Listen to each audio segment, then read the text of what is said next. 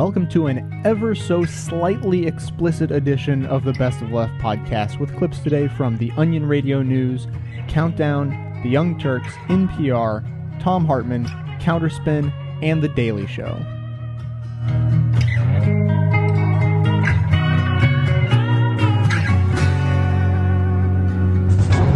An area Republican enjoys paying huge health insurance premiums. It's the Onion Radio News brought to you by Lexi. This is Doyle Redland reporting.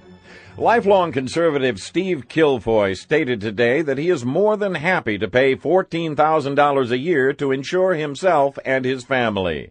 Kilfoy says he feels privileged to pay a quarter of his income for the 37th best health care system in the world. In fact, he's loving every minute of it. Look, when I send in my quarterly check, I'm honored that I'm not getting free health care. Like, you know, those people in Canada, Finland, Japan, India, most of Europe. Kilfoy says if universal health care is passed in the U.S., he may leave the country, but is yet to find a developed country that doesn't offer it. Doyle Redland for The Onion Radio News. I've got 90,000 pounds in my pajamas. I've got 40,000 French francs in my fridge. I've got lots of lovely lira now. The Deutschmark's getting dearer, and my dollar bills would buy the Brooklyn Bridge. There is nothing quite as wonderful as money. There is nothing quite as beautiful as cash. Some people say it's folly, but I'd rather have the lolly. With money you can make a splash. There is nothing quite as wonderful as money. Money, money, money. There's nothing like a newly minted pound. Money, money, money. Everyone must hanker for the butchness of a banker. It's accountancy that makes the world go round, round, round. You can keep your Marxist ways, but it's only just a phase. For it's money, money, money makes the world go round. Money, money, money, money, money, money, money, money, money. The economy seems to weaken with each passing day, but it sounds a lot like John McCain might not have heard the news. I have a great belief that the fundamentals of our economy are very strong. Very strong. Really, Senator McCain? Well, that's not what millions of Americans are saying. A new CNN Opinion Research Corporation poll shows 78% of those surveyed rate the economy as poor. We've sort of become a nation of whiners. I would rely on a circle that I have had developed over many years of people like Jack Kemp, Phil Gramm. And yet you just hear this constant whining, complaining.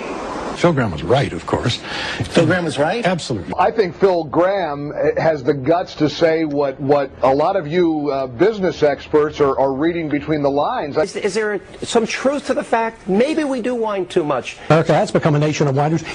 His second point, that we are a nation of whiners, we are the crybabies of the Western world. I mean, Phil Gramm, God bless him, he's working for UBS, some Swiss bank he's a vice president of. For heaven's sakes, what does he know about guys in Michigan? He remains a co-chairman of his campaign and his chief economic advisor and an old friend. Our economy lost another 49,000 jobs last month. That means 324,000 jobs have been lost since the first of this year. The nation of whiners part is not necessarily true. American people aren't whining. They're trying to do the best they can. And if they're whining all the way through it. Fed. And when you talk about factors like consumer confidence, let's be real. That's a subjective thing. And the unemployment rate has jumped to 5.5%, the biggest increase in the unemployment rate in 22 years. Because a lot of this is psychological. A lot of it's psychological. Because I believe the fundamentals of our economy is still strong. It's not that bad. Phil Gramm put it best. Misery sells newspapers. More and more Americans are losing their homes. 1 million homes are now in foreclosure. The equity Americans have in those homes, their biggest asset, has declined to the lowest level since the end of World War II. I think psychologically, and a lot of our problems today, as you know, are psychological, would have a psychological impact that I think is beneficial. And a little psychological boost. That's what I think it would help. Americans' net worth has declined by a staggering $1.7 trillion. But I want to convince you of my belief and my firm conviction that America's economy, the fundamentals of it are strong. The fundamentals of America's economy are strong. Then there are the rising costs of energy. For the first time in our history, gasoline now above $4 a gallon. It's headed higher. Oil traded at $139 a barrel on Friday. Predictions of $1.50 by the 4th of July and $200 within 2 years, a prediction by Goldman Sachs. The peak summer driving season is just getting underway, and these gasoline prices impact the cost of virtually everything else we use. Senator McCain, you have said repeatedly, quote, I know a lot less about economics than I do about military and foreign policy issues. I still need to be educated. I don't have that kind of expertise. The nation's on the brink of a recession, the stock market taking a hit, down 400 points last Friday alone. Now, I am not an expert on Wall Street. I am not an expert on some of this stuff. The U.S. dollar weakens against almost all foreign currencies. It has declined 15% against the euro in the last year. This perhaps no surprise from the man who said in January 2000, quote, I didn't pay nearly the attention to economic issues in the past. I was probably a supply-sider based on the fact that I really didn't jump into the issue. And then said on November 2005, I know a lot less about economics than I do about military and foreign policy issues. I still need to be educated. And then said in December 2007, economics is something that I've never really understood as well as I should. I've never been involved in the financial stuff, the financial workings of the country. We are $9 trillion in debt, thanks to the wars in Iraq and Afghanistan and the irresponsible fiscal policies of the Bush administration. Are there any significant economic differences between what the Bush administration has put forward over these many years as opposed to now what John McCain supports? Yeah, I mean, for instance, take for instance the issue of I'm drawing a blank, and I hate it when I do that, particularly on television. But take for instance, and we continue to run huge trade deficits with China. Looks pretty good, right? Here's the question: is John McCain right when he says the fundamentals of our economy are very strong? I've got to tell you, McCain is the most disorganized, lack of any knowledge whatsoever about economics. And you all know it better than I do. Everybody knows you're on to something, and they all want in. But they don't know about the bad news you keep underneath your skin. And they think you've got it all figured out, but there's one thing you'll never talk about. It's a long time gone, but it never went away. Pull the string, and this whole thing's coming down. Just pull the string. Smile pretty, the camera loves you. That's what they say. There's a part of you that wishes they would all just go away. 'Cause there's one small secret that's bugging you, and would break their hearts if they only knew. There's a world outside, you can feel it coming in. Pull the string, and this whole thing's coming down. Just pull the string. Now we have another guest for you. Bill Scher from Liberal Oasis, Campaign for America's Future, and also blogs on Huffington Post as well. Bill is going to talk to us about Phil Gramm's view on economics and how that translates to John McCain and the conservative view. Bill, welcome to the Young Turks. It's great to be with you. All right, Bill, great to have you. And, you know, I said when the Phil Gramm story broke that it was a verbal gaffe, and I know sometimes we overemphasize those. But then I was saying, you know, compared to Obama saying, hey, people might be bitter and cling to their guns and God, that verbal gaffe, if you want to call it that, has no economic consequences, has no foreign policy consequences. It's just something that get people upset over. But you make the case that Graham's gaffe does have economic consequences. What are those? Well, Graham's gaffe is a gaffe in the Michael Kingsley sense, which is when you inadvertently speak the truth. And in Phil Graham's case, it's the truth from the conservative perspective on the economy. This is what conservatives believe about the current economy. I'm not saying that's accurate, but this is what they sincerely believe. They think that the current economy is not just okay. They think it's good. they think it's great. They say, hey, there's been GDP growth for this whole 8 years. There's been some job growth. We're still competitive globally. Everything is just Jim Dandy. And they do that because deep down, the view of conservatism when it comes to the economy is, you know what, kids? There's going to be winners and losers. Sure, there's widening inequality, but who cares? Because that's just the way life is. So if you're one of the losers, stop whining already. Why don't you just become a winner? Exactly.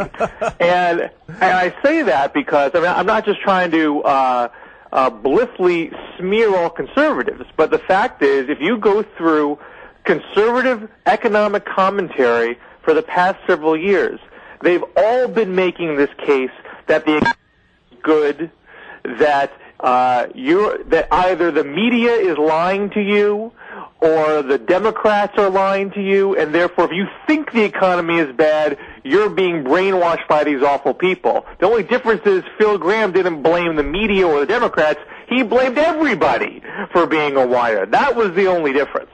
Well, you got quotes in the piece you put up on Huffington Post and on Campaign for America Futures blog from National Review, Larry Kudlow. You've got David Gitlitz. You've got Fox News' Fred Barnes, George Will of the Washington Post and ABC News.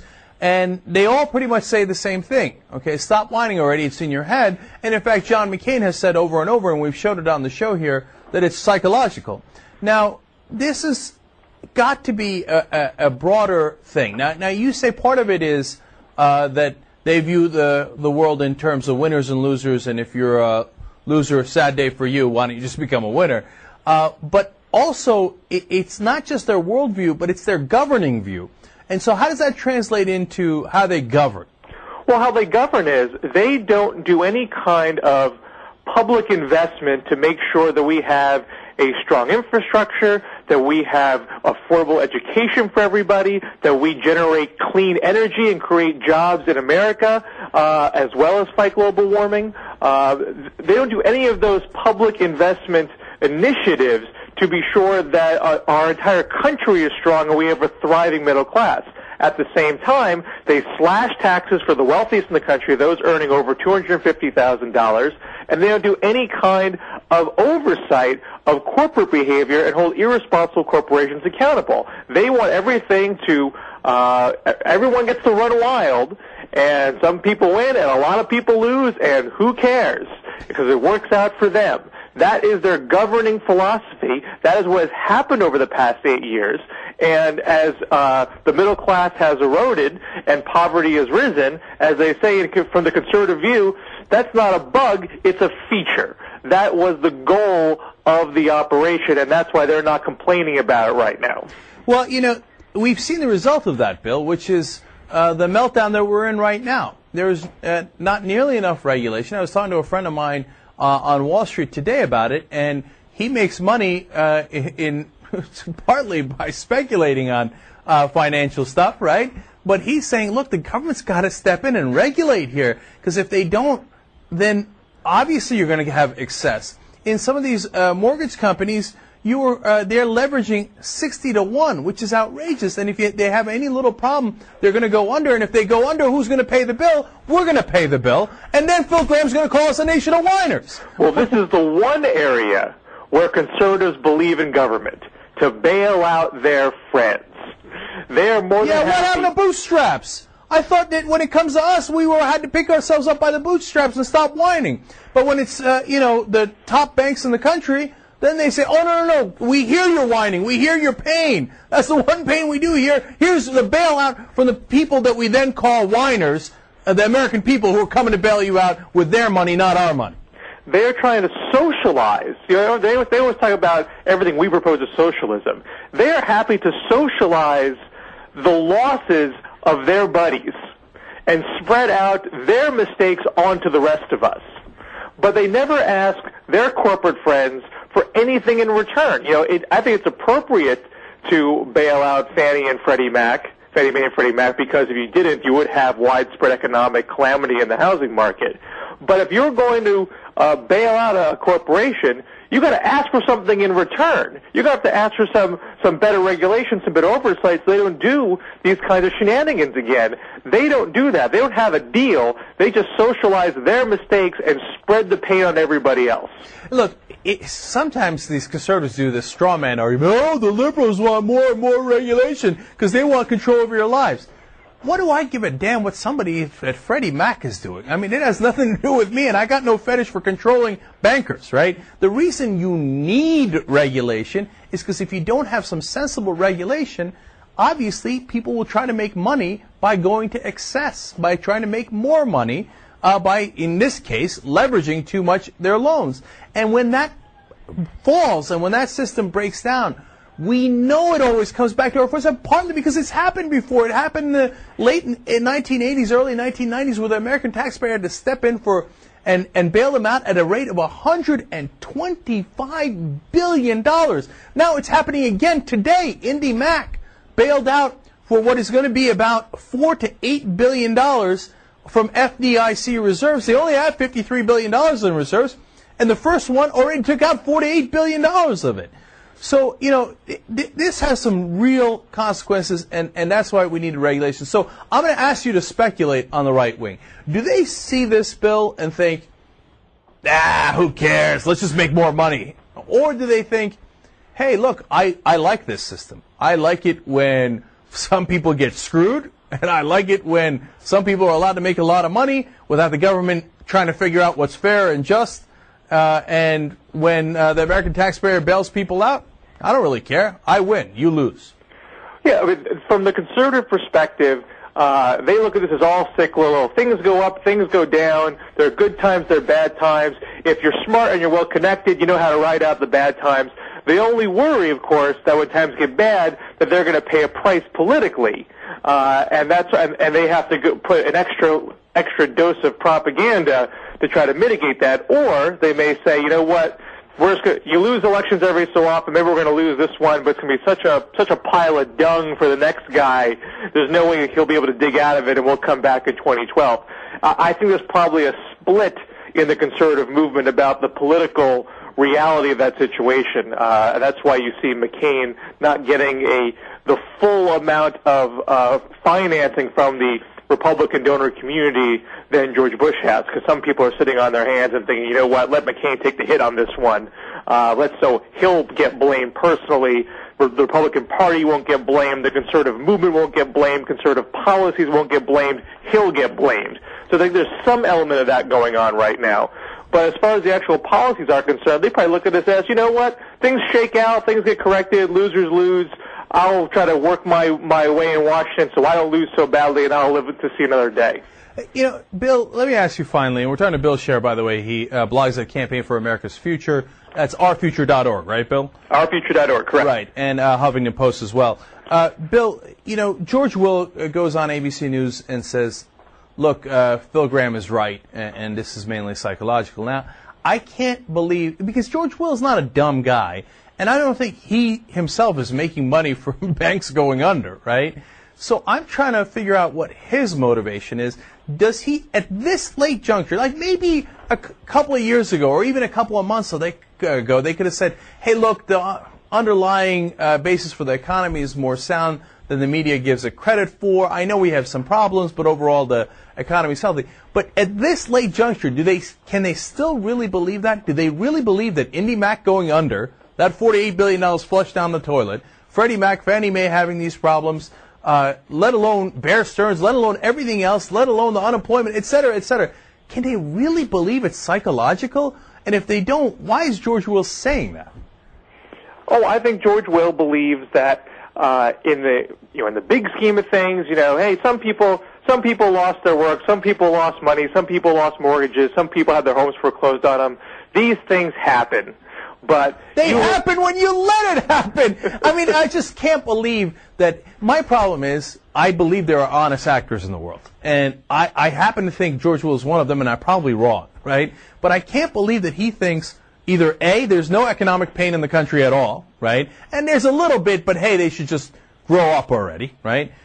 Or B, we don't really need this regulation because regulation is totally useless, we should let people run amok until everything goes under. I can't believe that anybody would think that. You know what? Washington is a fairly recession-proof town. A political Washington. Politics goes on in good times and bad. George Will is not personally affected by these ups and downs of the economy. He has a cushy gig with the Washington Post and ABC that doesn't get affected. It doesn't matter whether he is right or wrong about the economy or politics. He gets to stay where he is. So he can very easily say, you know what? Some people have to spend more on gas this month. Some people have to spend more on food. You know what? These things happen. That's the way of the world. They'll repeat things. You hear conservatives do this all the time. You know, even poor people in America have TVs. So you see, it's not so bad to be poor in America. It's not like you're living in Nicaragua or something. Should we take that away? Stop your whining. Should we take that away too, and give it to Bear Stearns or Freddie Mac or whoever's taking it these days? Fish don't fry in the kitchen. Beans don't burn on the grill. Took a whole lot of trying just to get up that hill. Now we're up in the big leagues, getting our turn at bat. As long as we live, it's you and me, baby. There ain't nothing wrong with that. We're moving on up to the east side, to a deluxe apartment in the sky. We're moving on up to the east side. We finally got a piece of the pie. Democrats are making hay of John McCain's many houses and the fact that he didn't know exactly how many he owns. Well, he may not be the only one. According to the National Association of Realtors, 1/3 of all sales are of vacation or investment homes. So for you, second and third and fourth homeowners, our humorist Brian Unger offers this help. Nothing gives a person greater joy and pride than owning a home. A place to call your own yard, your own driveway, your own dog in that driveway that'll bite anyone who trespasses into that yard of that house you call home. Home ownership. It's the American dream. But that dream can turn into a nightmare when you can't remember how many homes you own. Imagine the pain and frustration of losing track of how many zip codes you live in. Is it 1? Is it 7? A condo or a shack down by the river? How many homes do I own? How many do I own? Real estate amnesia, REA, not being able to remember the number of homes you own, is the leading cause of real estate anxiety next to homelessness and foreclosure. For those who suffer mild to severe bouts of REA, the Aspen Center for Real Estate Amnesia can help. It's a treatment center staffed by fully accredited real estate therapists who accompany sufferers of REA on walking tours of their own homes. City by city, house by house, you'll rediscover the magic of finding your first dream home. The summer home on Martha's Vineyard, that ski house in Telluride, the slum you rent to college students in Columbus, Ohio. You've worked so hard to collect these houses, so why forget them? Can't remember how many bathrooms you own? Don't know where the circuit box is in the Adirondack Lake House? The Aspen Center for Real Estate Amnesia can help with that too. Room by room, from fixture to faucet, from pantry to pool, from broom closet to bowling alley, we'll help you remember every inch of the awesome real estate you possess. The Aspen Center for Real Estate Amnesia, with new facilities in East Hampton and Boca Raton. Because on the road to prosperity, sometimes it's hard to remember your address, sis. And that is today's Unger Report. I'm Brian Unger. And when I say whose house, y'all know what time it is. Whose house? Ron's house. I want to again, my friend, not a trend but van. They said rap was crap and never half this brand till the ruler came with a cooler name. Made you dance and prance and drove the fans insane. Name is Run, my son, #1 for fun. Not a gun that's done and get done by none. The other acting package is whack, I kill. It's fun, my son, and Run heads the bill. Who's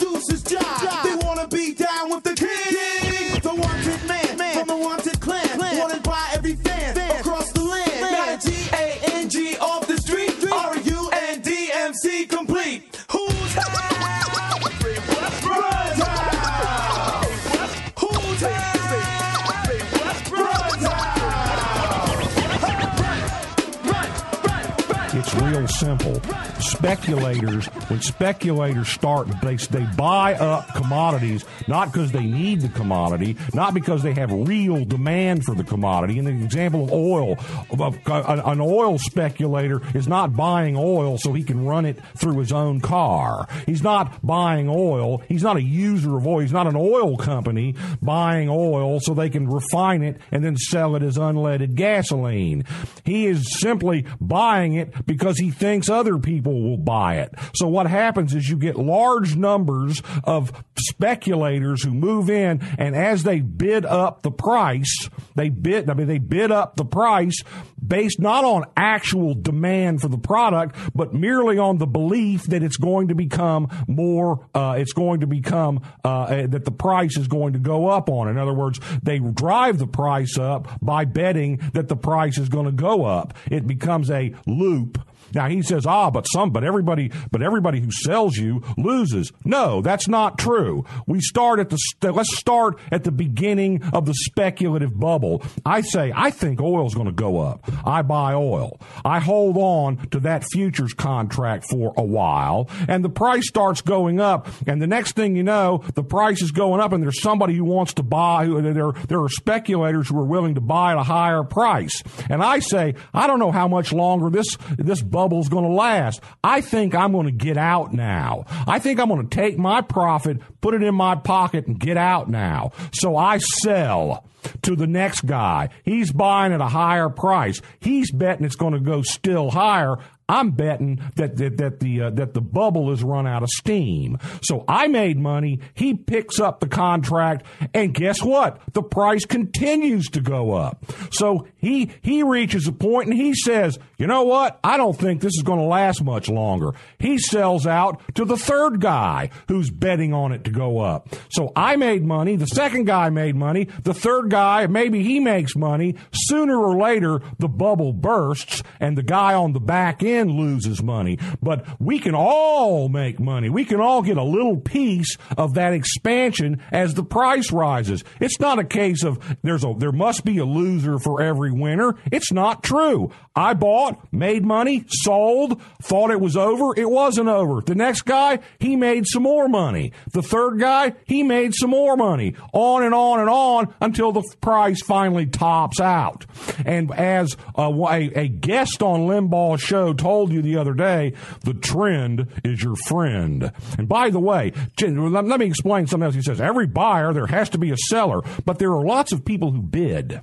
If you go into the commodities market and say, I want to buy oil at $50 a barrel, you can place that order. You can place that order with your commodities dealer. You say, I'm buying. When it hits $50 a barrel, buy. Put in a bid for $50 a barrel right now. You will not acquire an oil contract. You will not acquire one. Nobody will sell you one for $50. After all, you say, well, have I bought yet? No. Better take it up to 75. You will not actually acquire that contract until somebody's willing to sell it to you for. And if you're bidding too low, you're going to have to raise your bid. And each time you're going to have to ask, okay, what's the price going to do? And if you can't find a seller at what you want, then you will not fill your order. So it's not the case but the process of bidding, of putting in the orders, of saying, this is what I want, and of sellers asking, saying, I want to sell at 140. When it hits 140, sell. Somebody sees 140, says, well, I'll buy at 140, or he doesn't. You can have your order to sell out there, and you have no takers. That's the way the commodities market really works. When you've got lots of people who want to buy, that drives the price up. Speculators drive the price up merely because when they all get this herd mentality, that's what drives the price up. The problem is that you can play this game. You can play this buy-sell game with 7% of the value of the contract. $7 is all it takes you to buy $100 oil contract. And so you've got people playing this game, and they don't have as we say, very much skin in the game. And that's the speculation problem. This is the reason that we had a Great Depression.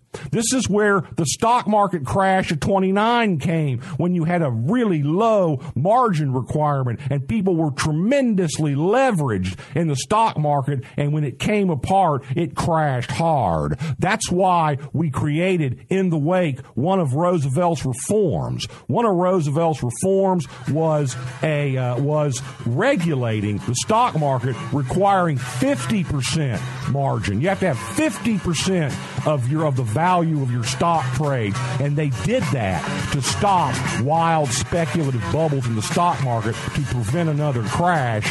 Guess what? It worked. There has never been another 1929. That's what we need to do in the oil market. They say if we do it, oil will drop $50 a barrel just by properly regulating that market. You have been listening to The Big Picture. I had a couple of callers. Sorry, guys. I didn't get to you. So much larger than life. I'm gonna watch it grow in.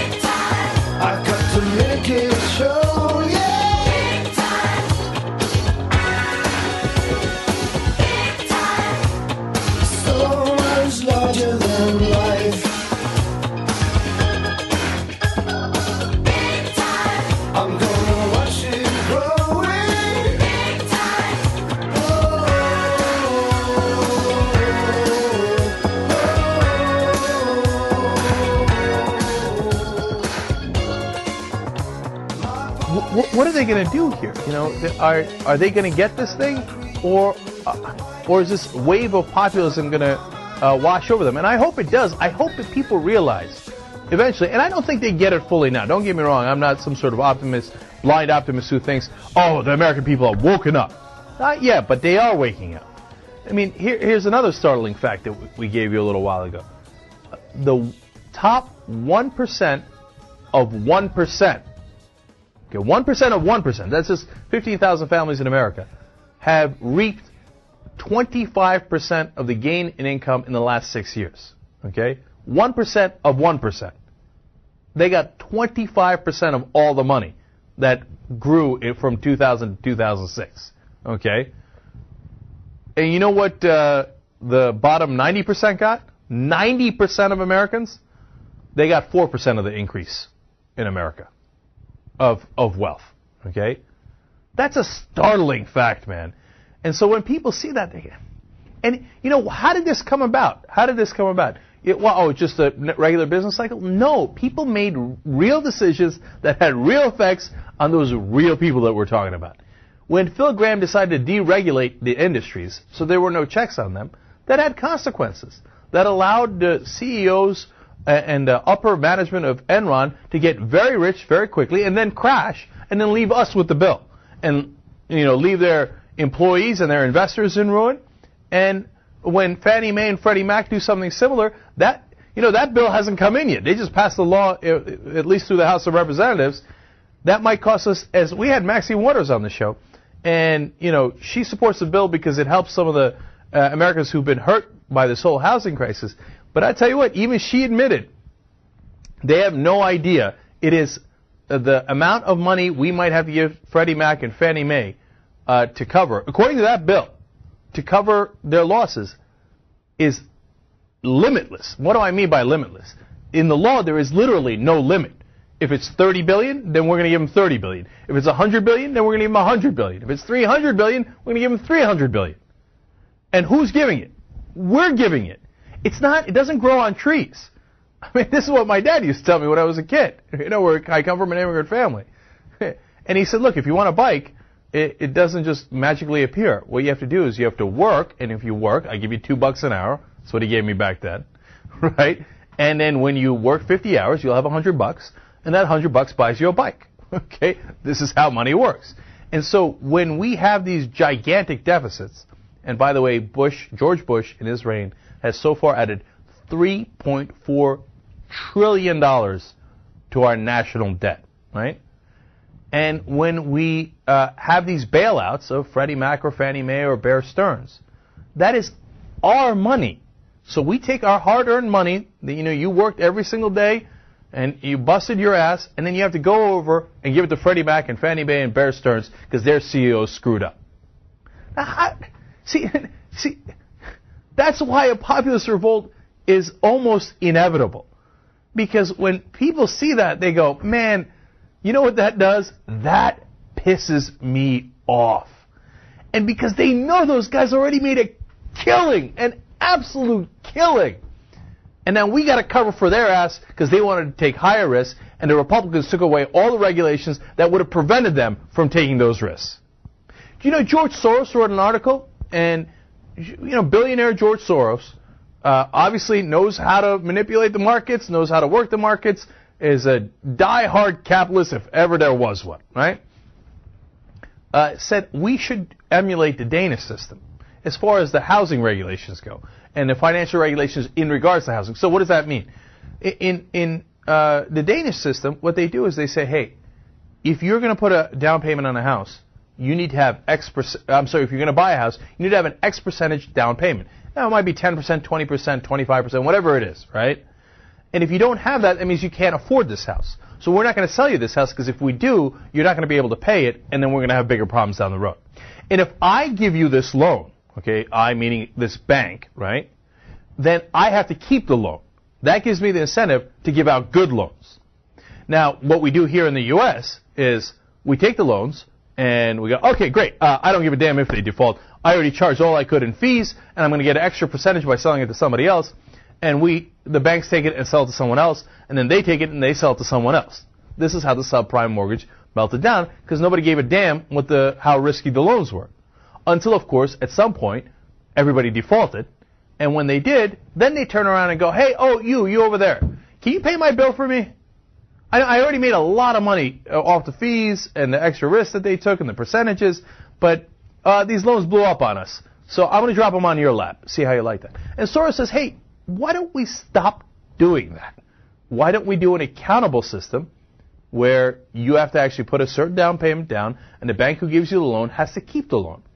So they make sure that it's a good loan, so that the system doesn't blow up and wind up in the lap of the taxpayers. See, that's sensible regulation. It's not over-regulation, it's not under-regulation, it's just the right amount. Now, the thing is, there are good systems for healthcare, for housing, et cetera, down the road, throughout the world. And what we could do is we could learn from those systems. Or we could do what the conservatives do and say, yeah, we're America, we're the best. Danish, yeah, right. I eat Danish for breakfast. Oh, listen to Danish. Okay, but then you're going to be an idiot. And you're going to cost the taxpayers a lot of money. But the thing is, they're not idiots. They get paid by the people who made all that money. So they're happy. I get that. The people I'm most pissed about are the Republican Party is working, okay? The Republican Party is supposed to look out for the interest of the top CEOs in the country, the top corporations, the top lobbyists, the top oil companies. They're doing their job, okay? The people who are supposed to look out for us are the Democrats, and they're failing. And the people who are supposed to give us the information we need to make these decisions is the media, and they're failing. What we have right now is a system that is totally broken, and the Democrats are not effectively pointing out what is so wrong with this system. Right now, Obama, everybody else should be screaming at the top of their lungs to the American people. They're ripping you off. They're taking your money and redistributing it to the wealthiest people in America. You want to talk about class warfare? Well, the poor didn't start the war. In this case, the rich did by deregulating all these industries. And who did that for them? The lead legislator in all these examples, before he retired from the Senate, was a man named Phil Gramm, the man who was the top economic advisor to John McCain before he did a faux pas and actually said what he meant. And to this day, he says, yeah, I meant it. Nation of whiners. You had this coming. Well, he had his payday coming, and he got it, and now he's laughing at you. And if the Democrats don't point this out, it's on them, man. It's their fault. And the media, look, we can talk about the media all day long, and I do. Because, I mean, don't you get what's important to people? And you don't think it's an interesting story, how all these CEOs made all this money and they ran away with it, and now the workers don't get any of it? I mean, look, I've gotten through this 100 times. The CEOs should get paid, but their pay is disproportionate to what it should be. There are so many CEOs that have lost millions, hundreds of millions, and sometimes billions for their companies, and they still get paid hundreds of millions of dollars. Now, why would anybody in their right mind pay some guy to lose money for you? The system is broken, man. They're robbing you blind. It's all their friends on the boards that are giving them those paychecks, and it goes around in a circle, and then when they come to you and they go, we blew your pension. Go back to work. Oh, you're 72? I don't give a damn. Go back to work. Go back to the assembly line. We didn't have enough money for you. Oh, yeah, don't get in a union. No, union will kill your job. Meanwhile, the son of a bitch made $100 million, $200 million while he was bankrupting the company. And he's telling you he doesn't have enough money to pay you. And then, what are you going to do? The company's bankrupt. The bill goes to the taxpayer, and you go back on the employment line, try to get a new job. Man, they're screwing you. And the media isn't telling you, and the Democrats aren't telling you, and they're failing at their jobs.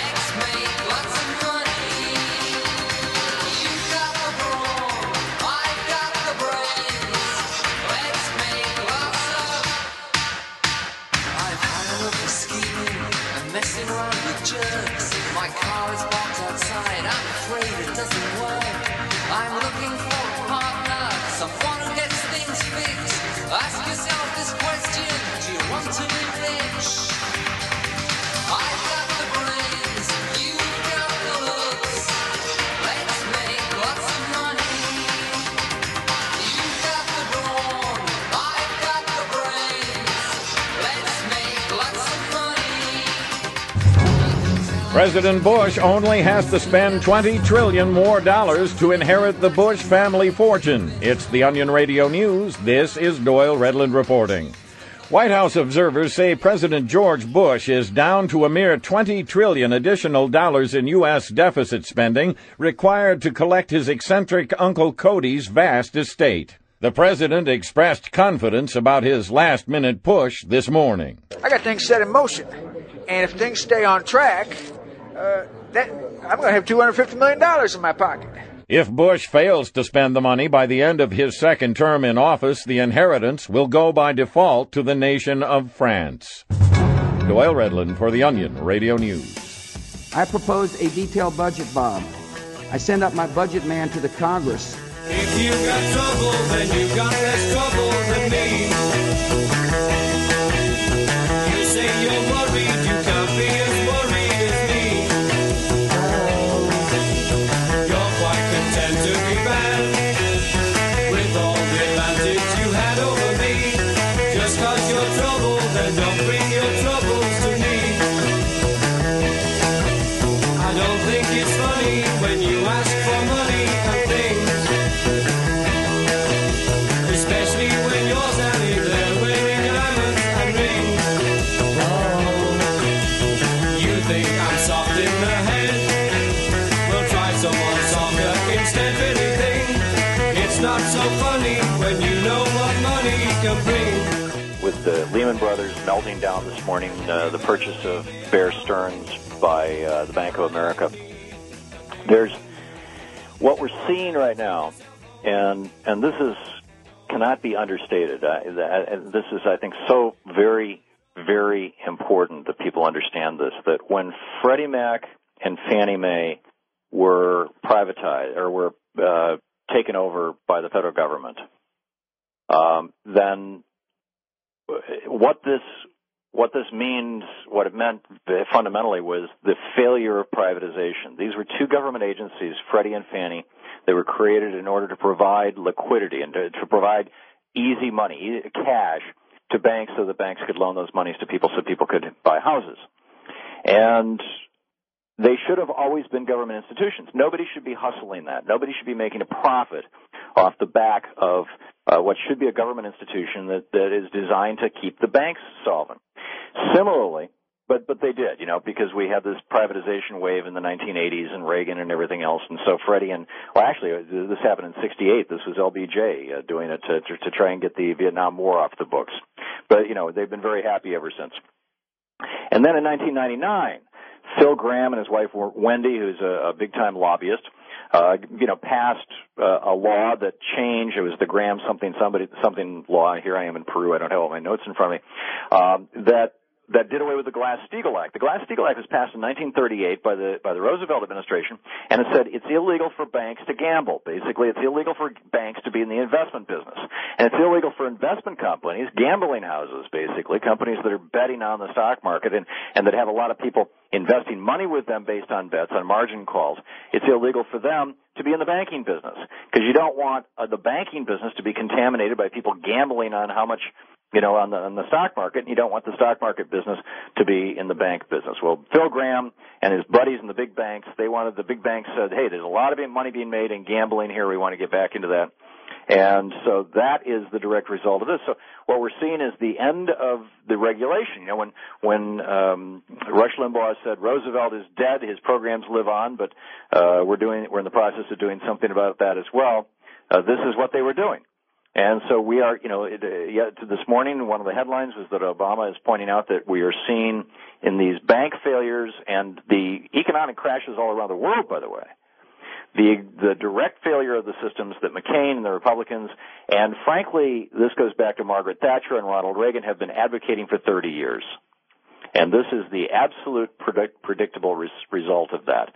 And so that is the problem that we're looking at.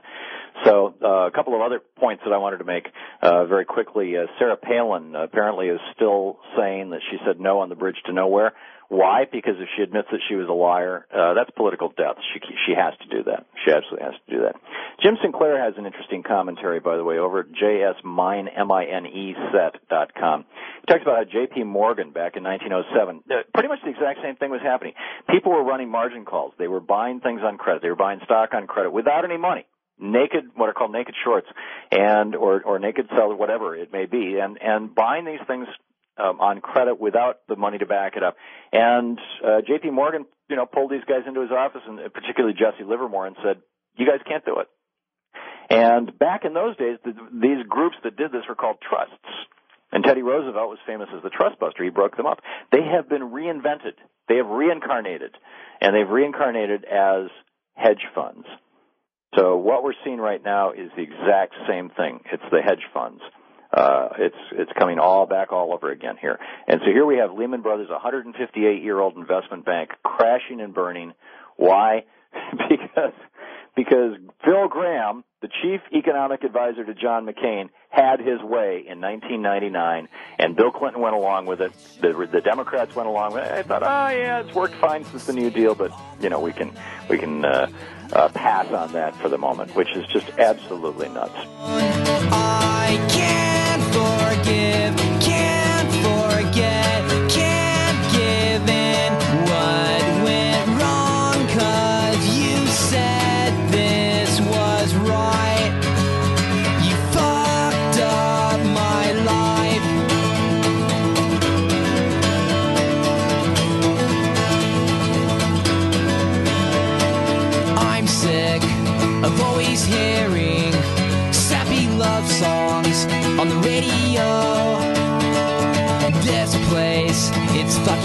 lost in its plague, and I can never escape when my heart it explodes. I can't forgive, can't forget, can't give in what went wrong, 'cause you said this was right. You fucked up my life. CNN's Wolf Blitzer interviewed Charles Barkley on August 26th about the former basketball star's support for the candidacy of Barack Obama. Blitzer challenged Barkley by noting that Obama would raise his taxes by about $700,000. Barkley may have surprised Blitzer by saying he was actually fine with that. But what was most interesting about the segment was the graphic CNN put up on the screen, showing the estimated impact of Obama and McCain's tax plans for various income groups. The top group was over $2.9 million, and the lowest income group were households making between $161,000 and $227,000 a year. As the blog Think Progress pointed out, that covers the top 5% of households by income, but what about the rest of us? Think Progress helpfully provided the figures that CNN didn't, showing that roughly 90% of the public would get a bigger tax break from Obama than McCain. It's hard to know what CNN's motivation was for leaving out the information that would be most relevant to the vast majority of its audience, but it is worth noting that TV news stars like Wolf Blitzer generally make seven-figure salaries, likely putting him in the same boat with Barkley tax-wise. So it might have been interesting to hear Barkley return the question. How do you feel about the prospect of paying hundreds of thousands more in taxes if Obama is elected, Mr. Blitzer? And how might that affect your coverage of the election? You don't know how I feel. You never know how I feel. When I needed you, come around. You always try to put me down. When I know, girl, believe me when I say it's true. I said you're gonna pay, girl, but it's alright.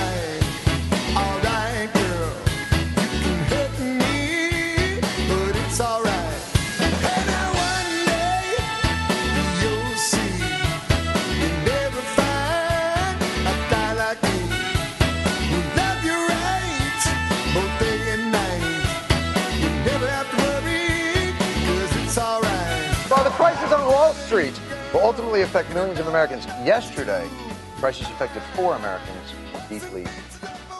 The American economy is in a crisis. The most serious financial crisis that we've seen in generations. The crisis that you've been facing on Main Street is now hitting Wall Street. Let me tell you something that's going on today in our world, particularly here in our nation, that needs some shaking up and some fixing.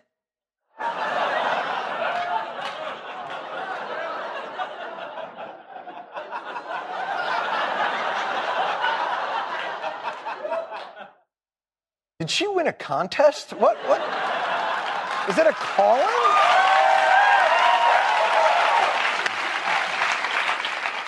We got to do some shaking. I see what's happening here. It's an economic crisis, complicated issue. The solutions needed are probably unpopular, undoubtedly confusing.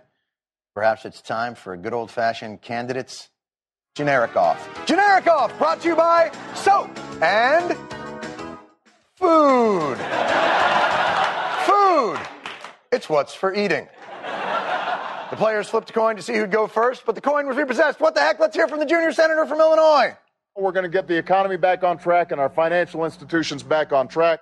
Well in, sir. Forceful sounding, totally empty. Like a hollow pinata. Republicans, your response. We've got to fix it. We've got to fix it, and we will. We must fix it. We must use some sort of tool. An economic fixing tool that was made in America. McCain 08.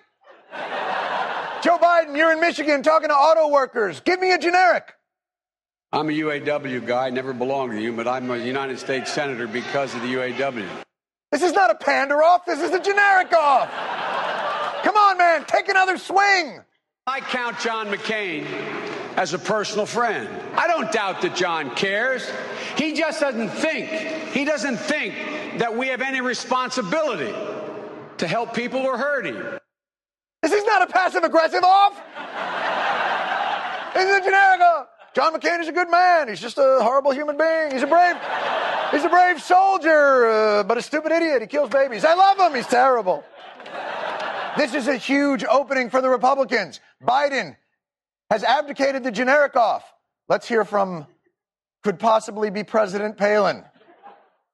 This crisis happened for several reasons. Whoa. There's a generic off. Reasons. That's dangerous territory. Tread carefully. I hope they're generic reasons. Several reasons which have to be addressed right now. You've given us a what and a when. Don't give us a how. Guys and gals, our regulatory system is outdated and it needs a complete overhaul. Oh, guys and gals! Dudes and dames, don't pay any attention to what she said. Do not heed her call. She is not actually suggesting the government be responsible for regulating the financial markets in any way. Broheems and Bettys. Our economy will grow, and we will get government out of the way of private sector progress. Great save. She only got specific enough to completely contradict herself. We need more regulation. We need more regulation so that we can get government out of the economy. And then normal people's brains can explode. All right, Johnny McCain, she set him up. Mow him down. Still, the fundamentals of our economy are strong. No! That is generic, but it's also wrong. You're supposed to talk about crisis. You know what's going to happen now? Oh, in a few hours. The fundamentals of our economy are strong. The fundamentals of our economy are strong. Don't you know the internet moves quickly now, son? It looks like curtains for Senator McCain, but as in any generic off, you get one last chance to go into the retraction chamber, where you can either take back what you said about the fundamentals of our economy or fundamentally try to change the meaning of the word fundamental. I was talking about the fundamentals of America, which is the workers, their productivity, their innovation, their incredible performance for many, many years. Sure you were. Ladies and gentlemen, we have a winner. That was John McCain, speaking from his new Circular Talk Express. What happened to the shoot for the hip? Tell like it is John McCain. Apparently, John McCain is the only POW who was brainwashed after his captivity.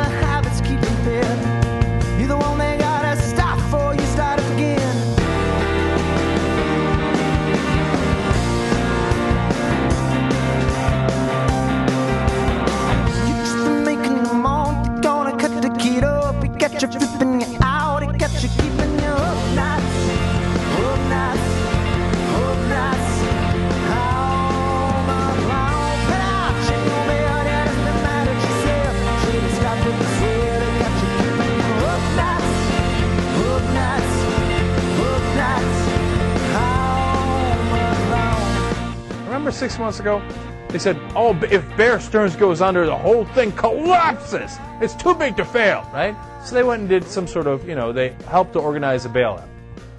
Now, all of a sudden, Lehman Brothers goes under, and they're like, nah, what are you going to do? There's too many of them going under. Sayonara. So, look, I asked the guy I know about this for specifics, and he made a good point. He said, look, if this had happened to Lehman Brothers first, we would have bailed Lehman Brothers out. We would have let Bear Stearns go 6 months later. And there's been a chance for people to get out of Lehman Brothers in these last 6 months or so. So the situation is not identical. It's not the same. And right now that all the major financial institutions in the world are organizing, I believe, about a $70 billion program to start helping out these other banks so they don't all pull down the entire economic system with them. This is some serious, serious stuff. I mean, Alan Greenspan is not saying that this is the worst, economic crisis he's ever seen in his lifetime. We're the worst in the last 100 years for no reason. I mean, remember, some of the stuff Greenspan did led to this. So it is not in his best interest to say that it's the worst that he's ever seen. Right now he should be busy trying to cover his ass, but he's been awfully honest about it. Speaking of which, then Greenspan's a Republican, remember. We go to his comments about John McCain and his tax cut and whether that would be a good idea. Once again, brutal honesty here. This is clip number 6 here. Final question. You mentioned that we're going to begin to face even more fiscal problems. John McCain's proposed $3.3 trillion of tax cuts in 2 terms. Can the nation afford tax cuts of that magnitude? Unless we cut spending, no. And would you tie any tax cuts to spending? I always have tied And so you would say no tax cuts without comparable spending? Well, indeed, what I said with respect to, in the year 2002, relevant to the existing tax cut debate, that unless it's paid for under so-called pay-go, I'm not in favor of it. I'm not in favor of financing tax cuts with borrowed money. Of course, after this, the McCain campaign was like, no, what do you... Greenspan, what would Greenspan know? They didn't exactly say that, but boy, they were furiously backpedaling. Go, no, he doesn't understand. It's not the $3.3 trillion. It'd be... If assuming that we keep Bush's tax cuts, which, by the way, why are we assuming that? They're due to expire. You're saying we should keep them. Assuming we keep those, then it's actually $600 billion hole we're creating, not a $3.3 trillion hole. First off, I would say to that, so what? It's still a $600 billion hole, if that's your best argument. Second of all, you just admitted that that is not the case, that you do want to keep Bush's tax cuts, and it would, in fact, be a $3.3 trillion hole in our deficit in the middle of this mess. By the way, one of the reasons for this mess is our budget deficit. It has caused the lower dollar. It's caused less investment in the United States, etc. I mean, it's a small part of this subprime mess and this financial mess, but it is a part of it, no question about it. And I'll tell you what's not going to help. More tax cuts for the rich that lead to a $3.3 trillion debt on top of the debt we already have, on top of how much George Bush already added to the debt. And now even Republican Alan Greenspan, one of the architects, honestly, partly of this mess, is coming out and saying, hey, these tax cuts by John McCain are irresponsible, absolutely irresponsible. That's because they are. That's one of my main concerns. That's what people ask me all the time, why'd you leave the Republican Party? My question is, why'd you stay in the Republican Party? Who in their right mind would stay there? Because the one thing that we used to be in there for was fiscal responsibility. Now, that turned out to be a bit of a fraud, but if you didn't realize it was a fraud now, you got to realize it at this point, don't you? They've never balanced the budget. The only guy who ever balanced the budget was Bill Clinton. And all they do is put more and more debt on, and they pile it on, and we borrow from China, the dollar gets weaker, the economy gets weaker, and it contributes to this whole mess. And then you go say, all right, look, at least they're doing other things right, but they're not. They took away all the regulation that was necessary to make sure that these guys didn't take out these dangerous risks. And they did. See, look, people consider regulation a dirty word. But why do you think regulation's around? You think that, the Democrats just pulled it out of nowhere and was like, oh, yeah, it'd be great if we had just had some regulation that was keeping business down. No, the regulation came about naturally because it helped to create a better environment for business. Now, can there be too much regulation? Of course. But think about the reverse of that. Can there be too little regulation? And the answer to that is, of course there can. And that's what we've done here. We've taken the wheels off here. And so, to repeat, we've covered this on the show before, but obviously it's very relevant today. So let me repeat how this thing came about. Took away the regulations and said, all right, go make any loan you like, and then pass that loan on to other people if you like, and so you're not even responsible for it. So they made all these terrible loans, but they didn't care because they passed it on from one financial institution to another to another. Meanwhile, they made a lot of money on the refinancing, they made a lot of money on the interest rates, and they didn't care whether the loan ever got paid back because they already sold the loan off. You see how the scam worked? Now, there's a situation where we could have had regulation. And let me be really specific about this, because people say that and you don't know what it means. Here, let me explain. One piece of regulation that would have helped tremendously is if you make a loan, whether it's a mortgage or any other loan, you have to keep that loan as a financial institution. You understand what I'm saying? Because if you have to keep that loan, then you go, oh, wait a minute, maybe I should make a good one, otherwise this bank is going under. But if you have no incentive to make a good loan, then you say, well, I'm going to make the money off the interest rate, I'm going to make the money off the refinancing, I'm going to make the money off the original transaction, and then I'm going to pass it along because there's nobody watching the chicken coop here. Are they going to do that to make more money in the short term? Of course they are. See, that specific piece of legislation, which, by the way, exists in other countries, to say if you make a loan, you keep the loan, would have helped tremendously. And we wouldn't be in the mess that we're in now. These companies wouldn't be going under. My friend who works at Lehman Brothers wouldn't be looking for a new job. I don't know if he is, but I got to reach out to him and ask him. And why did they, who took away this regulation that was absolutely necessary? The Republican Party did. It wasn't just George Bush, it was the whole Republican Party infrastructure, including a man named John McCain. He bought into it part and parcel. The lobbyists that worked for him were the ones that lobbied for it in the first place, and they can't wait to do it again. Now, my question to the American people and to all my friends and to other people that email in and say, hey, Cenk, why did you switch from being a Republican, and who should I vote for this time? I'm kind of torn on it is. My question is, why would you let this same Republican infrastructure come in and make the same exact mistakes? Now, they promised to make the same mistakes. John McCain's on the campaign trail today talking about the fundamentals of the economy are strong, and he had as his top economic advisor Phil Gramm, the man who was probably the most responsible out of all of the senators in the last decade for taking away these regulations. And why would you let the Phil Grahams of the world, the lobbyists that work for John McCain, and John McCain himself back in to screw it up again? You'd have to be mental. Poor, middle class, or rich. We all get screwed by these guys.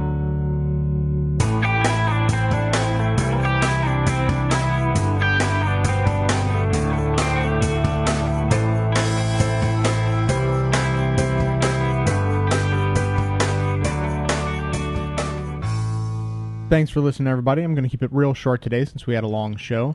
And I just want to say thanks to Brian for actually only partially producing this episode, because between the time I sent him the clips and the time he sent it back, our economy collapsed. So it seemed important to throw in some updated clips to fill out the rest of the story on the economy. So the second half of the show is actually produced by myself. This is going to be the last time I'm able to talk to you before the first presidential debate coming up this Friday, October 26th. And I just want to remind you again to come to bestoftheleftpodcast.com and watch the debates live with us. We will have a live video feed from the Young Turks as they cover the conventions live, and we will have a live chat room opened to any and all to come and chat with producers and fans of the Best of the Left. So it's going to be lots of fun. You don't have to sign up for anything to be in the chat room. You can come and watch and just listen and not interact if you want, whatever you like. But just, check out the website between now and then, and you'll see a big button that shows you where the chat room is, and it's all pretty self-explanatory. So check that out. And finally, yes, we are still in the middle of the Podcast Awards nomination process. So please, when you're at bestoftheleftpodcast.com checking out the live chat room, also please check out the Podcast Awards link and the instructions right there on the page telling you how to nominate the show, and it's a great help to us, and it'll be very exciting to be nominated again. There's more I could say. There's always more I could say. All the usual stuff. Check us out on iTunes. Leave us a great customer review. Dig the show on dig.com.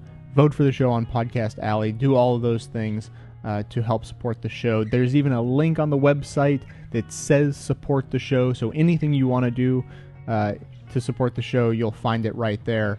Our new EveryZing based clip delivery system is working fantastically. People are using it, enjoying it, saying it's easy, it blows them away, jaw-droppingly easy, ridiculously easy are a couple of quotes that have been used to describe the system.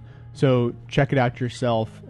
If you have just a few minutes of time, sit down, look for some shows. I guarantee it is fun to do this.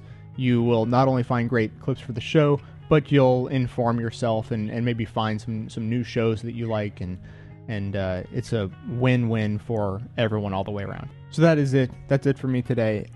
Coming to you from inside the Beltway, yet outside the border and conventional wisdom of Washington, D.C. My name is Jay, and this has been the Best of the Left podcast, coming to you from bestoftheleftpodcast.com. Thought by it's now black and white, 'cause you took apart a picture that wasn't right.